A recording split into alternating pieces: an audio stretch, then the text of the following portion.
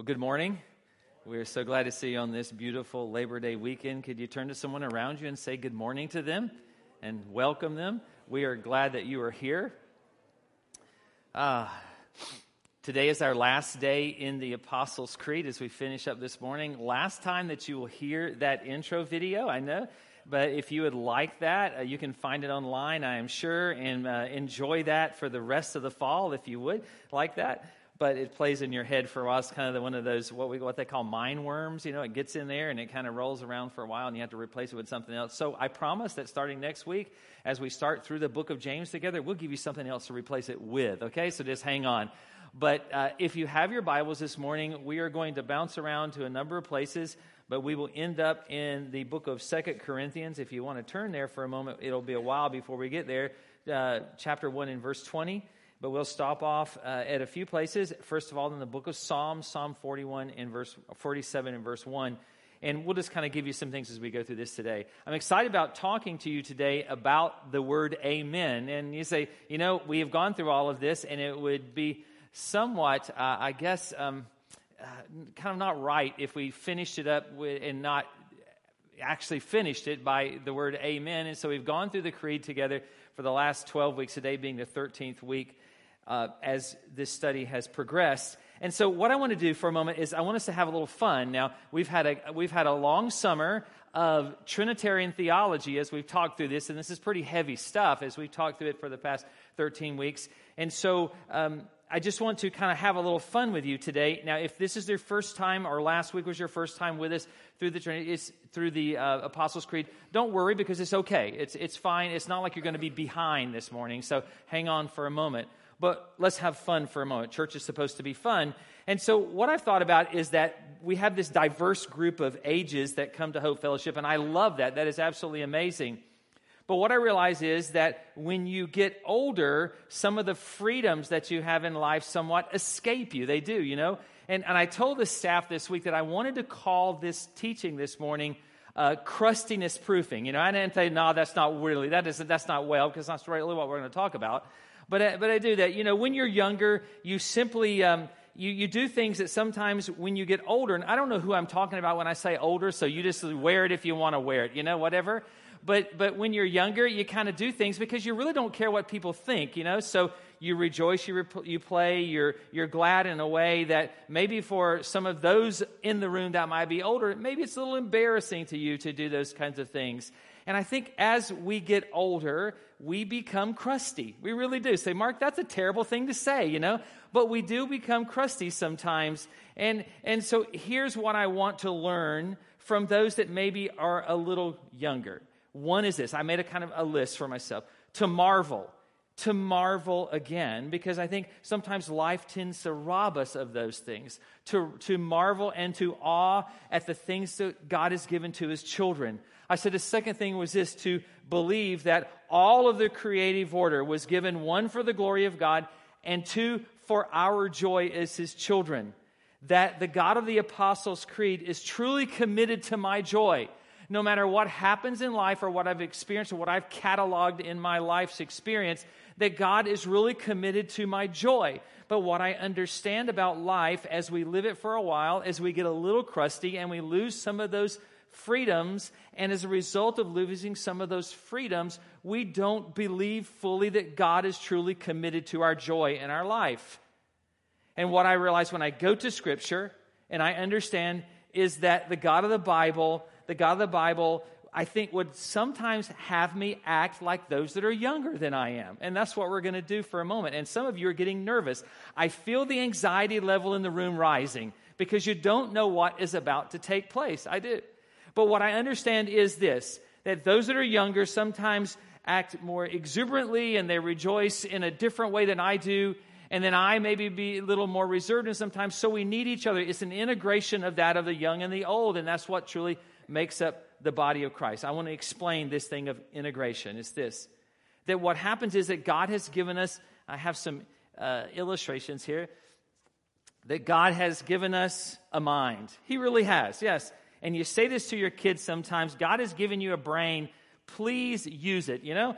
And so God has given us a mind, and our mind is for understanding. So what we've done over the last 13, 12 weeks together through studying the Apostles' Creed is that we have gathered some information about who God is and about the attributes of God and those kinds of things, about the Trinity, about the redemptive work of Christ, all those things that are very staples for our relationship with the Lord. So we have that in our mind as our mind is understanding. But here is that next process, and that is that it has to come down to our heart believing. That our mind understands, and I know that we have talked about this so many times, but I think it's well to go over it again, that our mind has an understanding of these things, but yet our heart has to believe. There has to be this transition within our life to believe. And that's where a lot of us get stuck.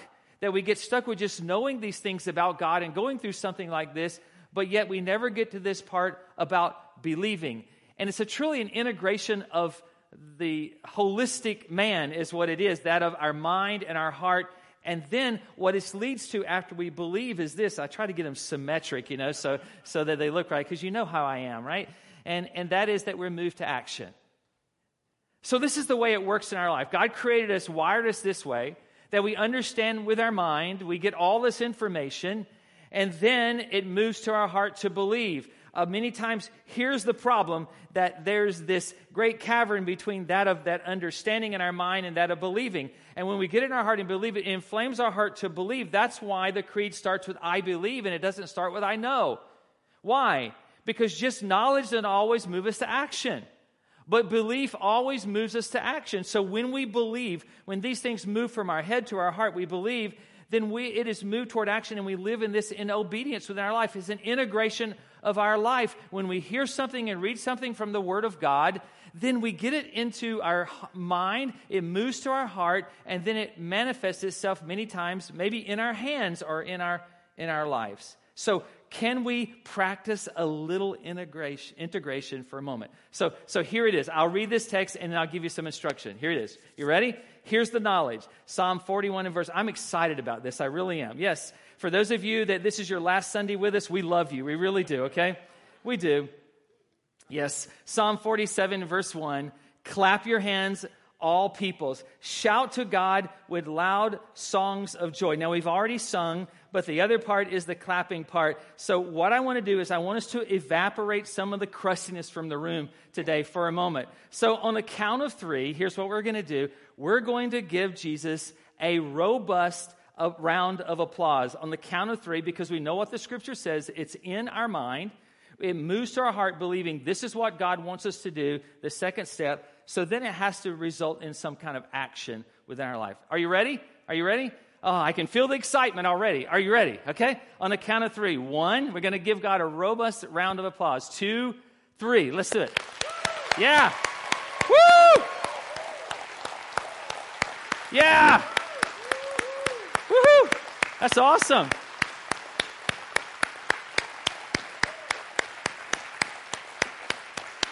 Man. That is great. You surprised me. I've never heard you make that much noise in this room, I don't think. Yes, that is wonderful. That's good. Okay, so now let's move on. Let me challenge you a little bit more. It's Psalm 98, verse 4. It says, make a joyful noise unto the Lord, all the earth, break forth in a joyous song and sing praises. The Hebrew word for that phrase, make a joyful noise, is the word shout. It is the word shout. So we hear that text, our mind is informed, it moves to our heart, we believe this is the word of God for us, and then it simply is played out within our life, within our actions. So here's the thing, I don't want you to blow a vocal cord on me, okay? So hang on, all right? All right, but on the count of 3, we're just going to shout Jesus. Can we do that? You say, Mark, we used to do this like at summer camp, those kind of things. Well, kind of go back for a moment. Again, I don't want you to get crusty on me, okay? So on the count of 3, we're going to shout Jesus. Are you ready? 1, 2, 3. Jesus! Wow, that is amazing. Can I hear it? Can we hear it one more time? 1, 2, 3. Jesus! That's wonderful. I'm shocked, okay? I'm taken back. So can I challenge you one more time? No, I'm going to challenge you 2 more times, actually. And I have to go here, so you got to love me. Doors are locked. You can't leave, okay? Psalm 149, verse 3. Let them praise him with dancing.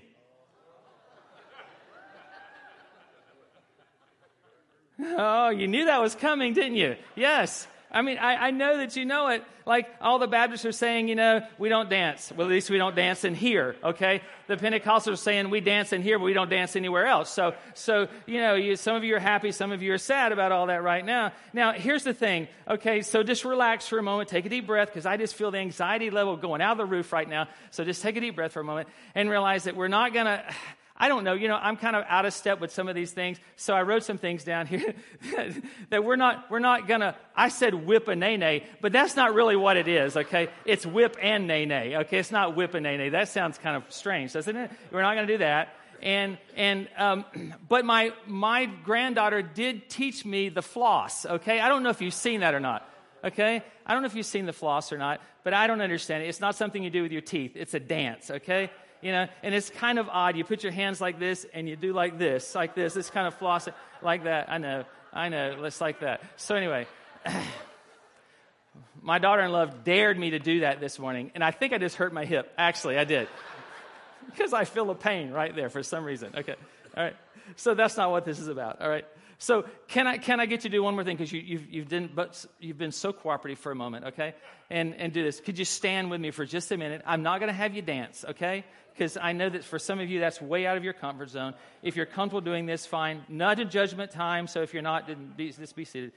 But on the count of three, and I don't know if you've ever done this in church, but on the count of three, I'm just going to ask you to jump one time for me. No, jump 3 times. Let's just push it out. Father, Son, Holy Spirit, okay? We're Trinitarians, okay? But on the count of 3, we're just going to jump 3 times together, and that's going to be our dance, You don't move your hips, you don't thrust or anything like that, okay? But we're going to jump. Are you ready? Here it is. Because we've read this in the scripture, we believe this is what God is saying. Some say, I don't believe that mess. Okay, and we're moved to action. All right, are you ready? We're going to jump 3 times. 1, here we go.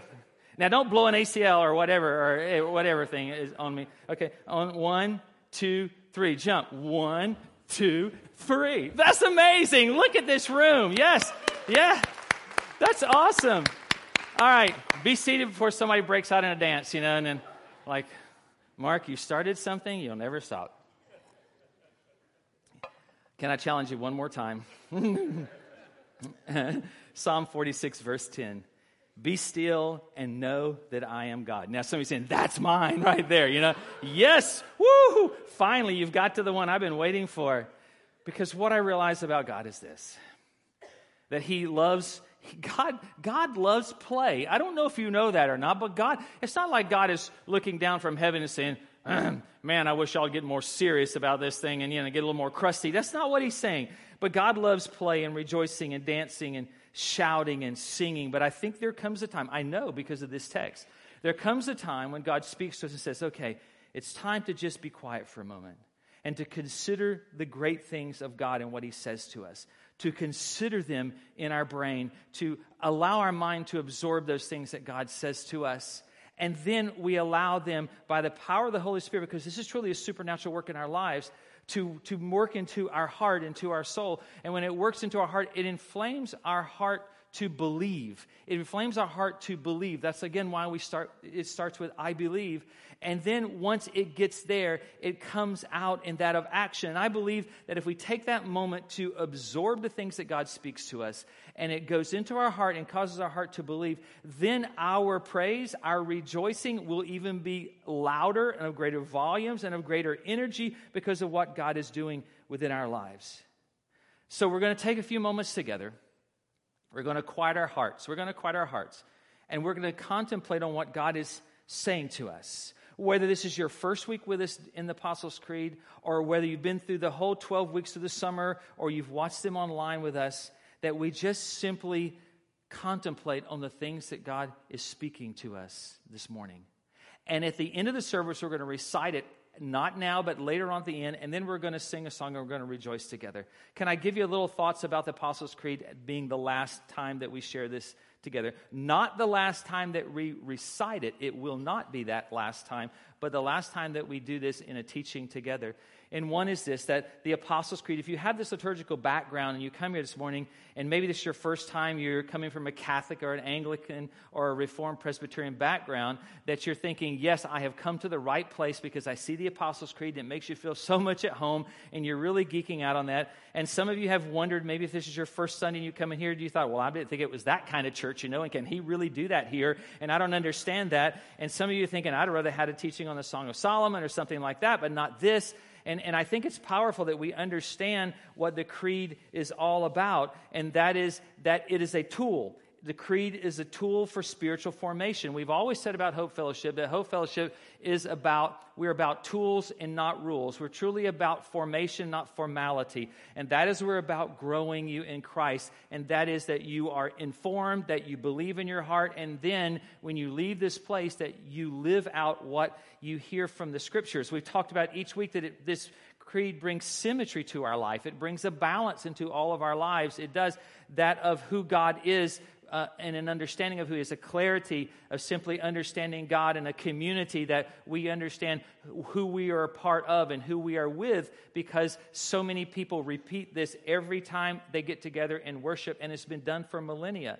And I think the first thing that we brought out in our teaching about the creed is that it's not about preaching the creed. Again, it's a tool, that it's a reflection of some greater authority, that there's no authority in the creed itself, that it reflects directly the Word of God and Scripture. And the second is this, that the creed has this historicity behind it, this value so amazingly that for millennia that people have stood and they have recited this together, some at the risk of their very own life.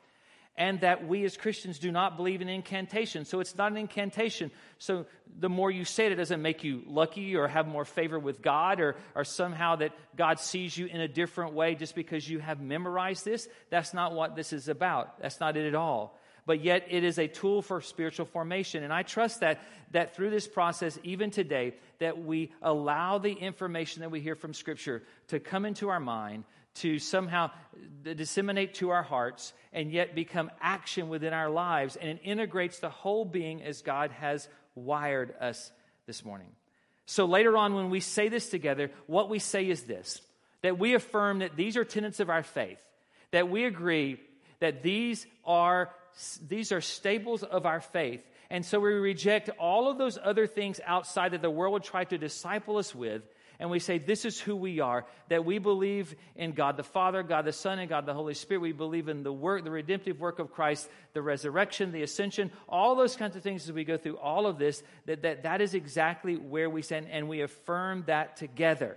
So what we're affirming is this, and I kind of did this as a summation of all these 12 weeks, and that is, first is this, we affirm that nothing is too hard for God. I want you to realize that nothing is too hard for God. And that is something that you have to allow to come into your mind and allow the Holy Spirit to work that into your heart, and then you really live that way and it shapes your life. That we just don't have this, God doesn't just have, the Godhead doesn't just have fatherly attributes, but yet there is God the Father in the Godhead. And it's important that we have this very distinct Christian understanding of the Trinity, and that is God the Father, God the Son, and God the Holy Spirit.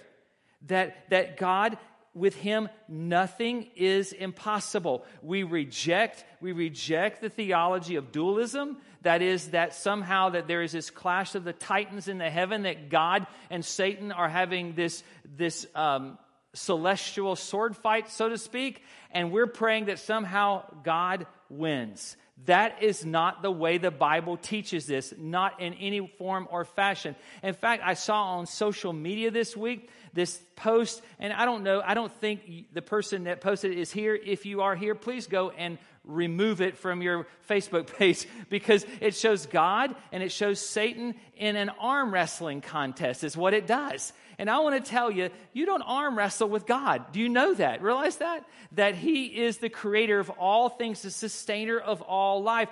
And when I read the Scriptures, what I realize is this, that Satan looks more like a muzzled dog on a leash than anything else. And so nothing is too hard for my God. Absolutely nothing. And so when we talk through the creed, we said this, that our God is infinitely powerful, but yet He is simultaneously intensely personal in our lives. And that shapes us in the day of trouble within our life. It really does. And I think sometimes we tend to look at God without that symmetry, without that balance, and we think of God as just being all-powerful, and we struggle with that personal part of God. We look at God and we say, God, if I just check off all the boxes and I make you happy, then you will somehow leave me alone. And we sort of treat Him maybe as if we did our Heavenly Father. And there's nothing wrong with you pursuing a godly lifestyle and holiness within your life and pleasing God by keeping His commandments. There's nothing wrong with that whatsoever. Yet simultaneously, I have to look at the Scriptures and realize that God delights in me. God delights in me even when I mess up and don't keep all the rules. And I think you have to understand that. Because even when I look at the 10 Commandments, what I realize is there is no way that I will ever keep all those rules. And it was never given to you and I with that intent whatsoever. It was given to you and I to always push us back to the source of help and the source of strength, and that is Christ within our lives. Understand that. This is not about me just somehow pleasing God so God will somehow leave me alone and not bother me anymore. That's not what it is. But I think sometimes also some of us see Him as intensely personal, but we don't see Him as that of being all-powerful. We don't. Can I tell you, there is a place in all of our lives for a holy reverence and a holy fear of God. Understand that. God is not our homeboy. He is not. He is the creator of all that we know today. Understand that. And He is not. So there is this place in my heart, in my life, for this holy reverence and this holy fear of who God is. And so God is all-powerful, and there is nothing impossible to Him. Absolutely nothing. And when I frame God in that light, then that shapes the day of trouble for my life, to know that God is all-powerful. Whether the storm stops or the storm rages within my life, those things, that's up to God. But it doesn't change the fact that nothing is too hard for Him. Nothing. Nothing. I think you need to understand that, because that truly shapes the way we live in those days of trouble within our life, that nothing is impossible to Him. I don't care how bad. Here's the thought. How many have had a really stressful week? Let me see your hand if you had a really stressful week, okay?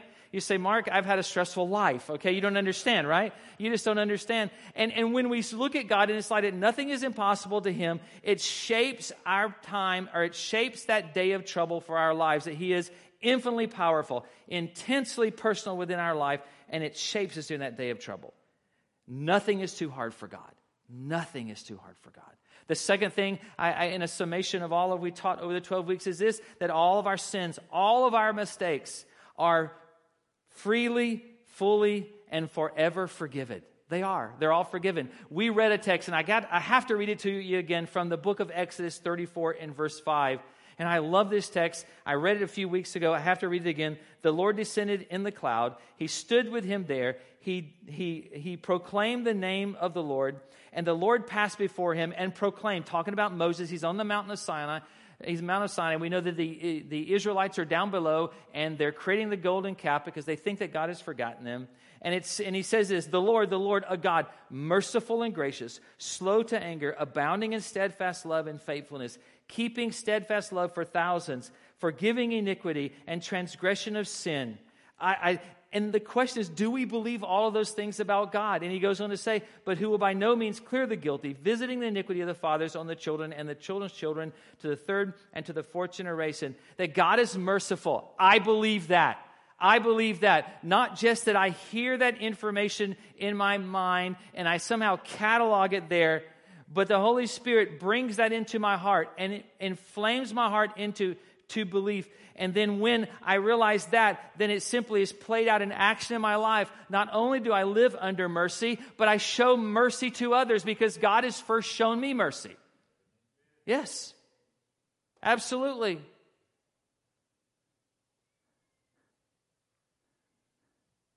That when I'm trying to get somewhere in a hurry and the person in front of me tries to drive the speed limit and keep the law and do the right thing, but I'm in a hurry, that I show them mercy. Isn't that right? Yes. Yes.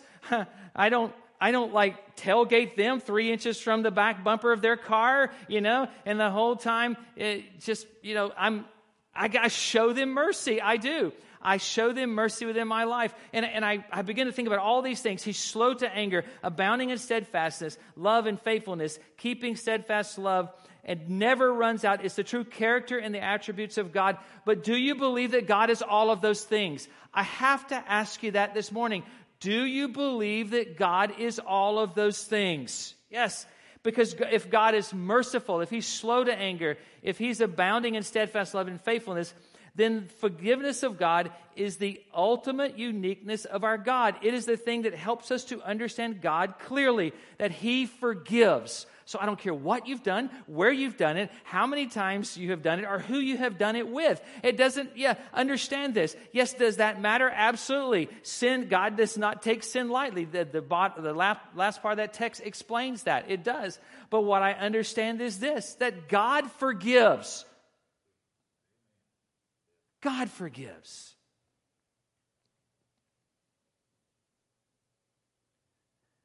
That if we could somehow wire you into our system this morning, you think, Mark, you've already had us jump, shout, clap, all that. Now you're going to wire us up. If we could wire you into our system and somehow download your brain and your memory to the screen up here, say, oh, now the anxiety level's getting high, and we could simply go into your mind and your memory, and we could view with everyone in this room all the dastardly deeds of your life. Wouldn't that be amazing? Wouldn't it be amazing? Now you know that you're never coming back here again, because you're afraid we have that ability. We don't, but God knows those things. Can I tell you, no matter how dastardly all the deeds of your life are, God forgives. Oh, man. He forgives. You're forgiven this morning. You are forgiven. So you've jumped, you've shouted, and you've clapped, and you've spoken to the person next to you. So we've removed all of those barriers in your life. Isn't that wonderful? All of you that are introverts are now extremely extroverts within your life this morning, and you're going to talk to people you've never talked to in your life. So could you turn to the person next to you for a moment and say, you are forgiven no matter what you've done in life? Could you say that to them? That you're forgiven no matter what you've done in life.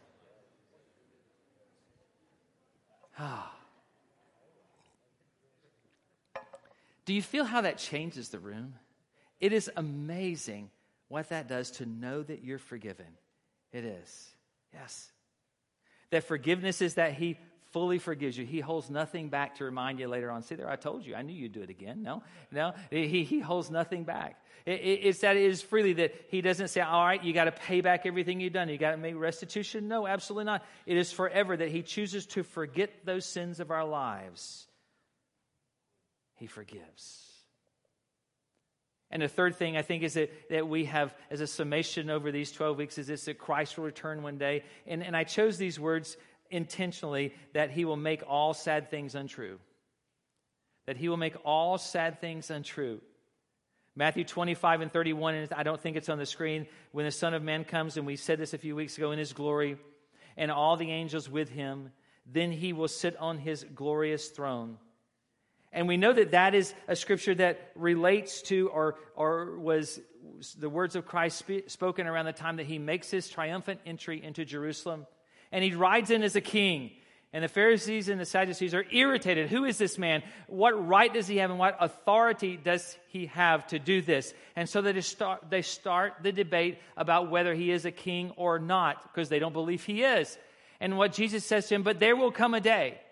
There will come a day where there will be no more doubt, and there will be no more debate on who is the king and who is not, because there will come a day when I will return, I will sit on my throne, and all the angels and all the nations will sit before me, and it will be established in my glory that I am the true king, that He will return, and truly that He will make all sad things untrue.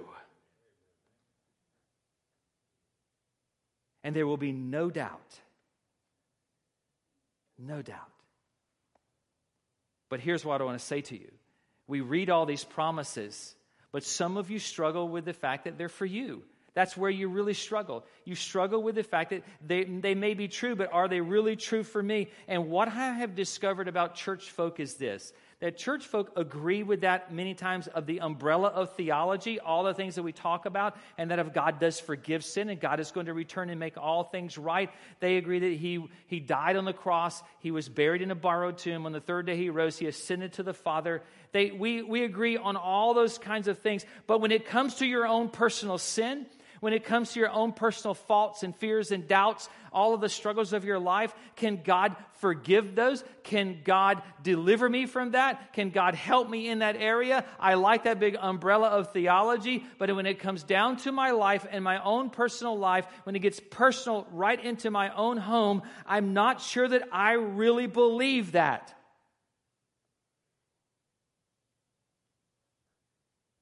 Because somehow there is this barrier between that of the knowledge, those things that you know, and truly what you believe in your heart. You say, Mark, does that really happen? Yes. A few weeks ago, we ended with the story of the prodigal son. And I love the story because the story is so layered. You could preach a series out of that story. And it's such a layered story because here's what happens. The prodigal does not doubt his father's ability to forgive when he returns. Remember, he comes to himself. He finds himself eating with the swine. He goes back to his father's house, but he has a plan. What is his plan? His plan is that when he gets back, that simply he's going to ask his father for forgiveness, but then he's going to be a servant in his father's house. So what he says is he doesn't doubt that his father will forgive. What he doubts is, will his father truly forgive him personally?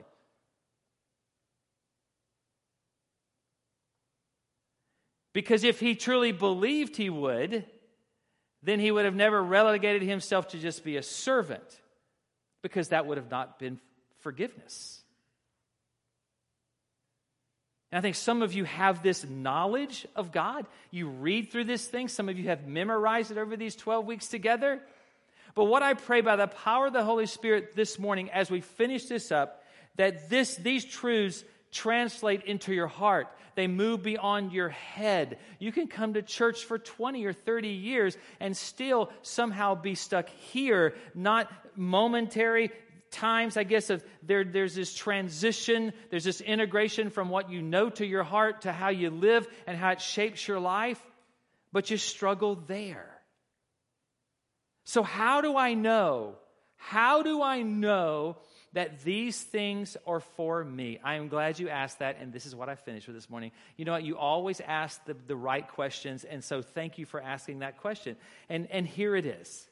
And I have to read this to you for a moment about promises, and then I'm going to read 2 Corinthians 1 and 20.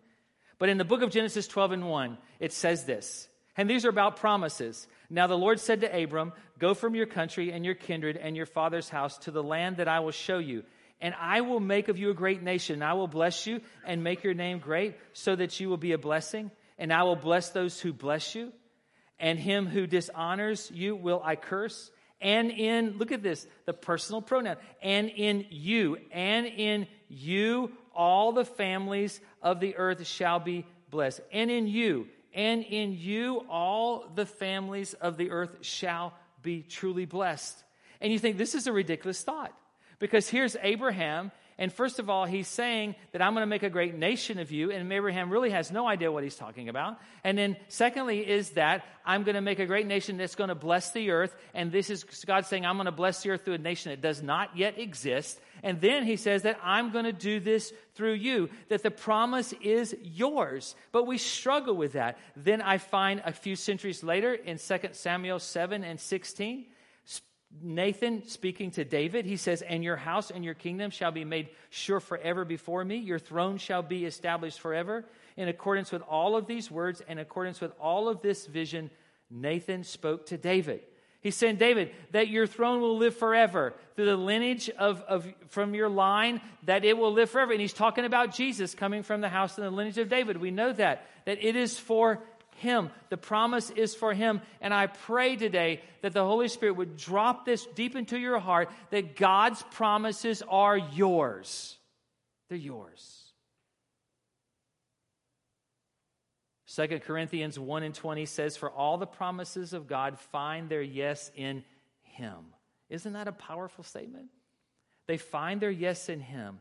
That is why it is through Him that we utter our amen to God for His glory. How do we know the promises of God are true for us? For all the promises of God find their yes in Him. All of them. All of them. Do you know what? I looked up the word all in the Greek. Do you know what the Greek word for all means? Do you know what it means? It means all. It's exactly right. Yes. You thought I was going to come up with some other real deep, revelation for you. No, it actually means all. Every one of them, not holding back any, not the ones that you earn because you can't earn. But this statement is to bolster your confidence in God. How do we know that all the promises are yes to us as believers? Because they are yes in Christ. They are yes in Christ. And I love the word yes. I don't always like to be told no. I find very few people who love the word no. Tell me no, and it really fulfills my life in a greater way. No, we like to hear the word yes. And so what Paul is writing to the Corinthian church who are struggling with their identity in Christ and their purpose in Christ, he's writing to them and saying, hey, you find your yes in Jesus. So if you're struggling as to knowing, is the promise for me or is the promise not for me, or I'm not real sure and I'm judging it by the circumstances of my life, no, we find the yes in Christ. And so that solidifies it all. It really does. How do you know that God can be trusted when He says these things to you, that all your sins are forgiven? You look to Jesus. You look to Him. That answers it, that the yes is found in Christ. It's not in me, because I make a very lousy Savior within my life because I have tried that. No, it's not. But Jesus is the surety of our promises, just very much like the Holy Spirit is the surety of our salvation, that it simply says the yes is found in Christ. It's not in me telling you. It's not in Hope Fellowship, but it's found in Christ. And it eliminates all of those questions in my life. And so when the day of trouble comes, and I say, God, you promised me this, so I know this in my heart, in my head, I'm believing this in my heart, and I'm going to live this out, and I'm going to trust you, not because what I just know, but in reality is the yes is found in Christ. And He never changes. He's always the same. The yes is found in Jesus. And I love it. All the promises are in Him. It's Jesus plus nothing. It is Jesus plus nothing. It's found in Him. So I don't have to debate it. Man, I don't have to somehow contemplate, is it or isn't it? Or I don't know. Maybe this is for some other person and this one is for me, this promise. All of the promises are yes in Christ. And He never changes. He doesn't. And I thought, well, what about the amen? And I've said this, that amen has far more to do with confidence in God than it's just the way to hang up the phone. It is, and that's what we view that word as. Then the last part of 2 Corinthians 1:20 says this, that is why it is through Him that we utter our amen to God for His glory. Amen is this, I believe. It is, I believe. I love the creed because the creed is bookended. And it's so powerful. It starts with I believe, and it really ends with I believe. Let it be, or this is so. It is bookended with I believe. I believe in God the Father, it says. Amen. I believe that is true. I believe in Jesus Christ, His only Son. Amen. I believe that is true. That He was conceived of the Holy Spirit, born of the Virgin Mary. Amen. I believe that is true. Amen. Who suffered and died for my sins. Amen. I believe that is true. That was crucified and has ascended to the Father. Amen. That is true. I'm banking on my eternal existence with Him. Amen. That is true. Why? Because the surety of that promise is given by Christ Himself. So it never changes. It doesn't change. Am I going to have moments where I fluctuate in and out of that with doubt? Yes, I'm going to have those moments where I fluctuate in and out of that doubt, because I am not perfect and I am human, and we're all going to have those moments. But I go back to what we hear today at some point in my life, that I know that the surety of all the promises, the yes of all the promises, is found in Christ, not in this world, this life, government, or anything else. Is found in Christ. And that goes into my heart, and I believe that, and so I live my life. I shape the day of trouble in my life based upon knowing that all of His promises are yes. They're yes. And so I trust Him. I trust him. I believe this is true because Jesus is the yes. And I'm informed with that. It inflames my heart to believe, and it works itself out in the actions of my life, in the day of trouble of my life, and through my life. So we believe this morning. We believe. Do you believe that Jesus is all of these things, as we read from the book of Exodus? That is a huge question. We believe. Amen. Amen. We're going to read the creed together in a moment, but before we do that, would you bow your heads and let's pray for a moment. Father, we are experts at cataloging information. We are proficient at,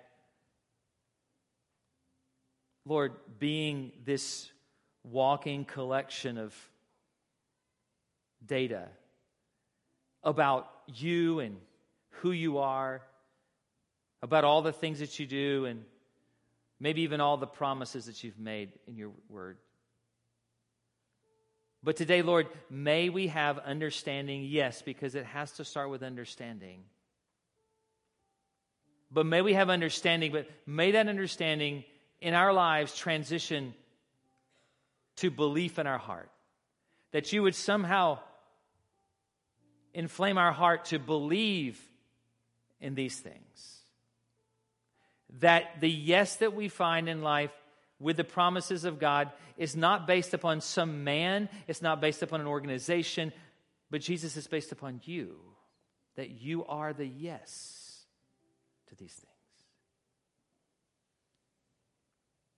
And those things translate into how we live our lives. How it shapes us in the day of trouble of our life.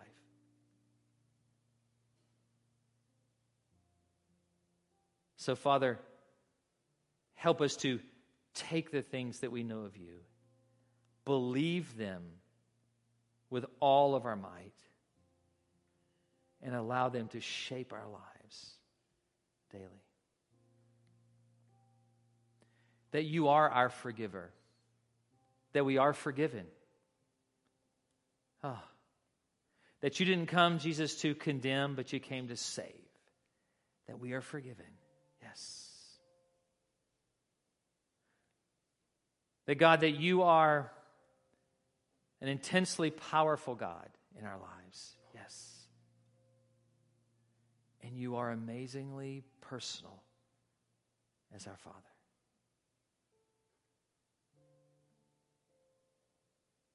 So may we take a moment to just allow these things to seep into our hearts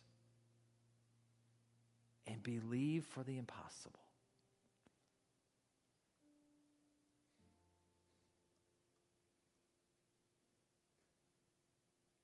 Thank you, Lord, that this is not about a list or rules or things that we earn,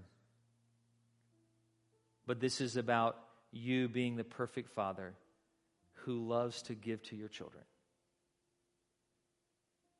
And so we trust you today, Lord. For those that are needing forgiveness in their life, God, I pray that this moves beyond their mind to their hearts. For those that are believing for healing, physically, emotionally, mentally, that this moves from their mind to their hearts. For those that are praying for someone that's wayward, this moves from their mind to their hearts. For those that are struggling with their future, this moves from your mind to your heart. For those that are struggling with a relationship, this moves from your mind to your heart.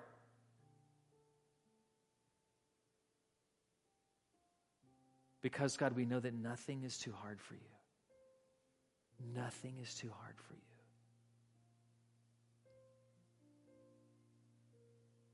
So we trust you today. We trust you today, Lord. we give you thanks for how you are working in our lives, shaping us in the day of trouble. Because every promise is yes in you. And we trust you today, Father. In your name, amen. So for the last time, would you stand with us, please? For the reading of the creed together, and then we will sing. Amen. I will say it for the last time. It's on the screens on both sides. It's on the banner behind us, and it's in your bulletin, so you can have that with you today. And I'm excited about reading this with you. Not for the last time reading it here, but in our series. But we will do this more. But let's read the creed together, and let's believe. Let us believe the things that we read this morning. Let us read together. I believe in God the Father Almighty, creator of heaven and earth, and in Jesus Christ, his only Son, our Lord, who was conceived by the Holy Spirit, born of the Virgin Mary, suffered under Pontius Pilate, was crucified, dead, and buried. He descended to hell the third day. He rose again from the dead. He ascended to heaven and sits at the right hand of the Father Almighty, from whence he shall come to judge the living and the dead. I believe in the Holy Spirit, the Holy Catholic Church, the communion of saints, the forgiveness of sins, the resurrection of the body, and the life everlasting. Amen. Amen. Thank you so much. God bless you. Let's sing.